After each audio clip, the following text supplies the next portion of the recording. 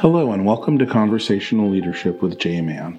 I'm your host, J Man, Superintendent of the Creighton School District, and today I have an extra special guest with me, Sophia Carrillo Dahl, who is our governing board president, and she's with me here today to talk a little bit about school outcomes-focused governance work, a new endeavor that the board is taking on in partnership with district leadership, and we thought she was the best person to share this out with you. But before we dive into that work, some of you may not be familiar with Sophia, so we're going to take a couple of minutes to get to know her. So welcome, Sophia. Thank you so much for having me. Like you said, my name is Sophia Carrillo Dahl. I am the president right now of the Creighton School District. I've been on the board for 3 years now. I finished a second-year term. I was finishing somebody else's second year, and I got reelected just this January to 4 more years. So I got a couple more years left in me. I started off this school board endeavor as a parent. I was actually a parent whose kids went to the school district. One of them is out already and is in high school. And the way that I started was in the PTO. So I started getting involved. I wanted to be involved. My parents were not involved in my education. I kind of grew up with the typical working class, first generation. I'm a first generation. So they were busy, trying to figure it out in a country that wasn't theirs. So I didn't really get that interaction, that kind of help versus you have to go to school and this is what you got to do and just finish it with no other guidelines, no support. I didn't know how to fill a FAFSA form. I didn't know how to apply for college. I had to learn that on my own, right? So when I became a parent, I was like, no, I'm going to be an involved parent and I know the language. I know this country. I've been here since 4th grade, so I'm going to be better at that. So I did. I started going to PTO meetings and it was really cool. I was active for like 2 to 3 years. And in those 2-3 years, not once did I meet a governing board member. Not once did I really understand how policy worked. I didn't understand that the governing board, went over the budgets, that they did curriculum. So there was just a lot of things that I was like, hold on a second. I'm super involved and I don't know what's going on literally with what's going on with my children's education or who's handling it or why they're doing what they're doing. So I kind of decided to run on that. I ran and that's how I got involved and started coming to board meetings a year before I decided to run just to see what was going on, what things were working, weren't. And I went out for the appointment. I did not get the appointment, so it's funny to hear these stories sometimes of people like, oh, I wanted to do something and I got all these doors turned, closed in my face. I didn't get the appointment, but I decided to still run for that seat in the election and I ended up winning it. And one of the biggest things was, that how do we get this information more to parents? The more parents are involved, the more we know that kids have better outcomes. And I always thought about this whole outcomes thing. What are we doing to provide the best outcomes for these children? What are we doing? And that kind of leads into now to this SOFG work that's I've been doing, ever since I got on. I've been taking a lot of other leadership roles outside of the school board, kind of with the state board, the school board association. And when we go on these conferences, you get to meet other people. Mm-hmm. You get to learn from other districts what's working and what's not working for them. And that's how I got introduced actually to the SOFG work. I know sometimes a lot of people in certain communities complain about, our taxpaying dollars are going to these trips for these board members. But technically, a lot of what we learn, what we do is built off the networking and relationships we do with other school districts in other states. And like I was saying, this is how kind of that SOFG work got introduced to me personally, was when I was at a National School Board Association conference and I met some board members from Texas that are part of the Mexican, of course I would be involved, want to know about that, the Mexican Right. School Board Association in Texas. And Dr. Ramos, which was one of the coaches that's helping us at the district, was the president at that time and was doing some stuff with the Hispanic caucus at the National School Board Association. And that's how I started realizing, there is a way that we can make this better for our students. It's just really focusing on that area and work.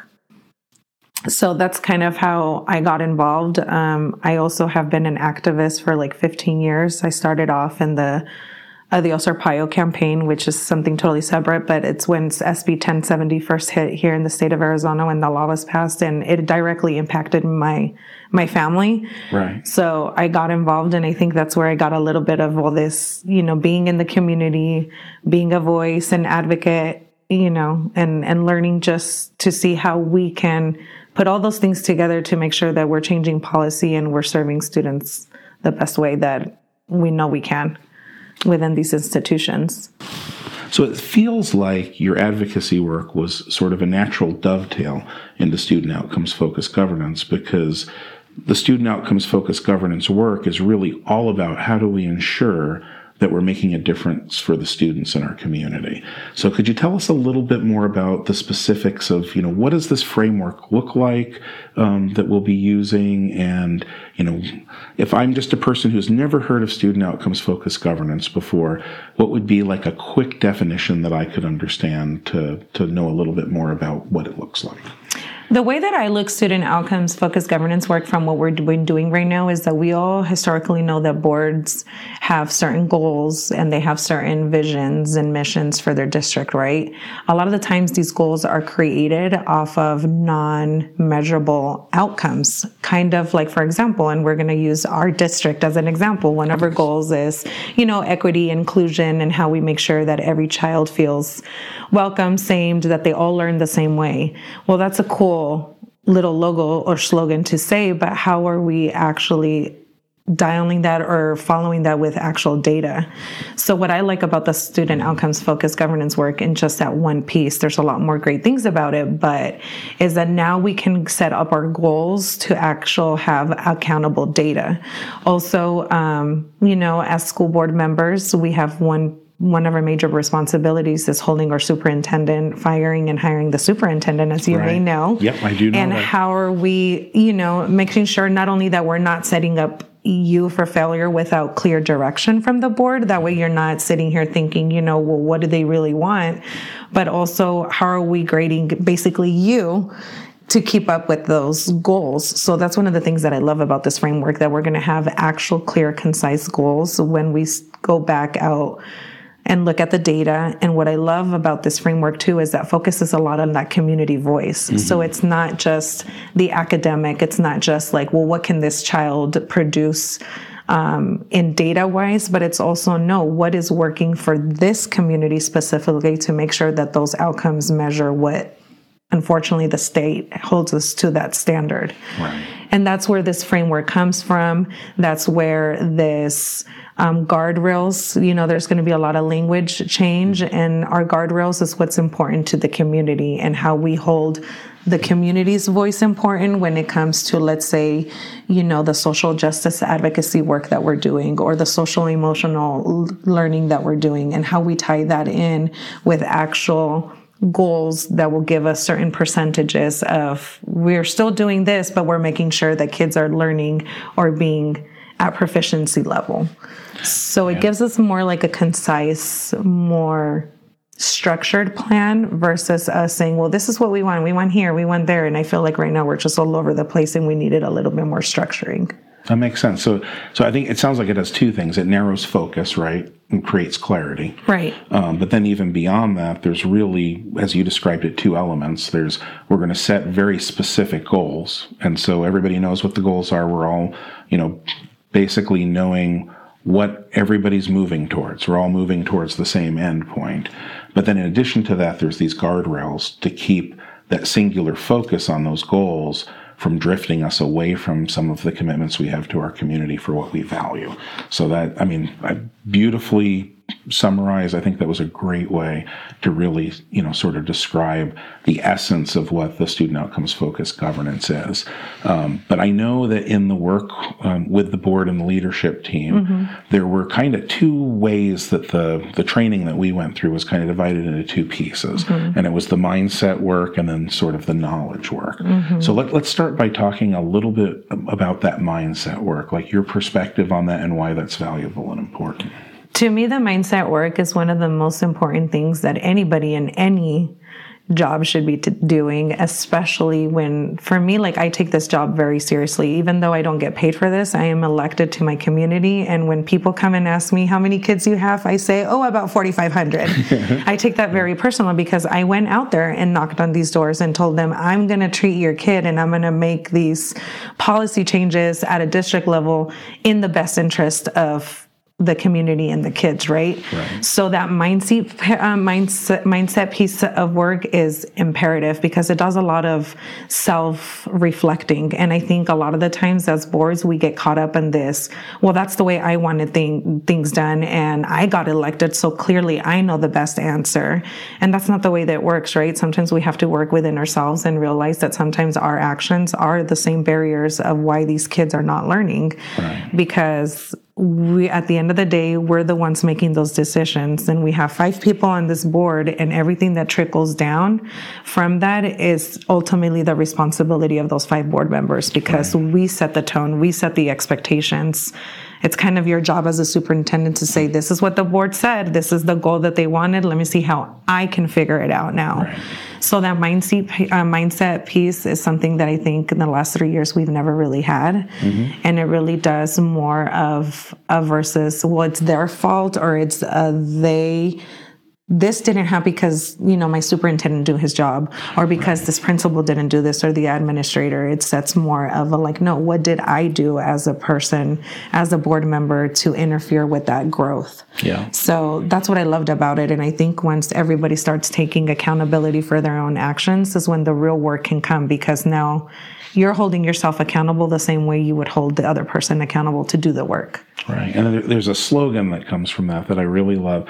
It came from, I hope I don't get his name wrong, A.J. Crable. Did I get that right? Correct. He wrote a book called Great on Their Behalf. Did I get that? But there's the saying he has, which really ties back to that mindset work. Would you mind sharing that saying? Yeah, it just basically says that student outcomes don't change until adult behaviors change. And it's so true. It goes back kind of, I'm a social worker by default. Like that's my work. That's what I've always done. And one of the things that we always talk about is that people are habits or they will in return act depending on their environment, right? And if you're putting these students in an environment where we as adults can't even handle our own behaviors on how we act with these kids or the expectations we have, and how do you expect them to ever get the grasp of that they can learn more or do something if we're not doing that work ourselves as adults?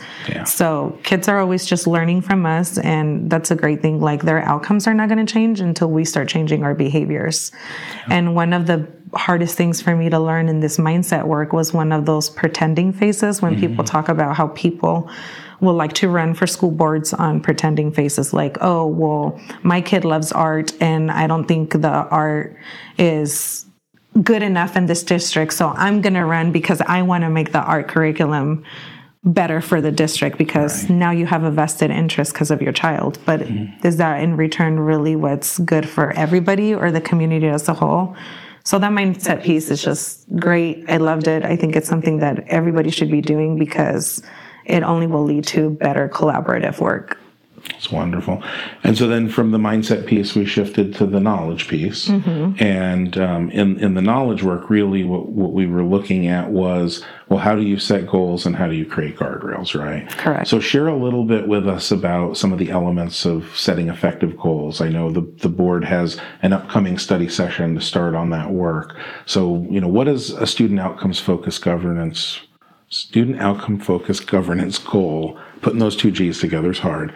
What does that actually look like when the board works to put a goal together? Yeah, so we actually want to create goals that are attainable and measurable. So one of the things that we do is we look at disaggregated data, right? And we have to look at the data, look at where we are right now, what has been happening pre-pandemic, what were those trajectories or those scores. And the way that works is that now we're going to take all that information in collaboration is the key word, right? Because a lot of the times we like to say, no, as a board, this is what I want. I want our kids, more than 60% of our kids to be reading. Right. Okay, cool. But you're at 18% right now. So you want this whole school system to shift to more than a 50% in this time period. It doesn't work that way. We can't have false expectations. So collaboratively working with our administrators and superintendents and making sure that, whatever phase we want or whatever increase we want to see, it's actually working. And now sometimes that may have to mean that certain things have to be moved, budget may have to be reallocated to fully go into the purpose of making sure that goal is attained. Yeah, that's very well stated. And I think the only thing I would add to that is I know those goals also end up becoming SMART goals, right? Correct. So and I always butcher the SMART acronym, and I know there's a couple of versions, but I can't remember. Fundamentally, it's like specific, measurable. Oh man, I knew I would draw a blank on a specific, measurable, realistic.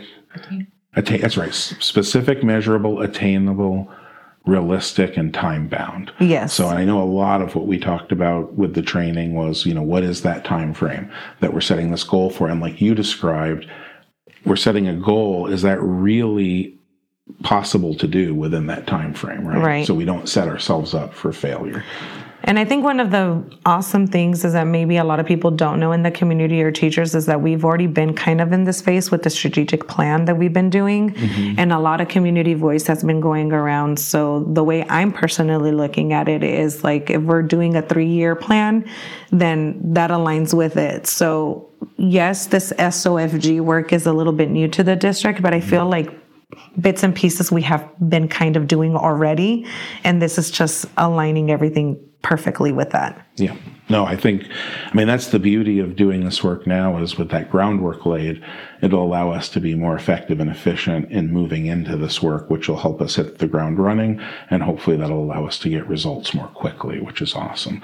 So that's sort of the process around the goals. And then we have the guardrails. I know we really didn't get too deep into guardrails, but anything else you'd like to share about, how guardrails work? Yeah, and basically guardrails is what's important to the community. Different schools will have different things that work for them and don't work for them. For us, outdoor learning and gardening is a huge thing for our district. And that doesn't just come from, a few board members saying, we want gardens. It literally is an adaptable community thing. So that could look like a guardrail. I'm just using examples right now because I don't know. It would take the whole board to talk, but that could potentially turn into guardrails. So guardrails are what's important to the community, what has been working, like this youth stewardship program that we've been doing, the YES program for our students. That's huge in our social justice work. And that's something important for us in the community. So that may look like a guardrail. So that's what guardrails are. It's kind of things that will help us I like guardrails to look at them as like root causes on how we're actively working on those root causes to give us that goal of whatever increase we think is attainable. That makes sense. So they're really not two opposed things. It's Correct. Just they have a relationship to each other because the goals are really the outcomes we're focused on. But then the guardrail are not only things we don't want to lose along the way, but they're things that we know have a direct impact on whether we're going to achieve those goals or not. Correct. Yeah, so they go in hand and they work very well. But this is why I'm so excited, because I feel like this is what we needed. We need direction. And right now, with the kind of leadership that we have at the state level, it's a time for us to say, no, we can still do all these things and our kids are still doing what they need to do. Yeah, sounds good. Anything else kind of wrapping up that you'd like to share about student outcomes focused governance? No, that I'm just really excited. I'm just really hopeful for the collaboration that's going to happen. And for those that are listening, I know eventually we're going to have some community council meetings. It's very important I think this brings also a new sense of empowerment. I think us setting this foundation for our community and our parents too, and for our parents to know what's expected of us as a governing board to them, kind of gives them an empowerment voice too. Like, now I know how to hold you as my board president or you as my governing board member, as hold you accountable to your seat, because now you're coming and telling me these are the board goals. Right. This is what we're going to work on, and these are our guardrails with your guys' input. And now we have a set standard of like how everybody is expected out of the district. Now we all know what's going on versus this is what's happening behind closed doors and only, a certain set of curriculum admin know and none of us know. Yeah, no, it's amazing because everyone from our staff to our teachers to our community, it's all transparent and open. And like you started with, in this section, and we're also hoping that everyone will come and join us and help us do this work together and have input into what those goals are and what those guardrails are. So thank you very much, Sophia. This has been a wonderful conversation. Hopefully folks know a little bit more about what student outcomes focused governance is now and got a chance to know you a little bit better as well. So thank you so much for the time. And if anybody has questions, they know where board meetings are. I have an email. They can always feel free to reach out. I'm always open to having those communications. Wonderful. Thanks so much. Thank you.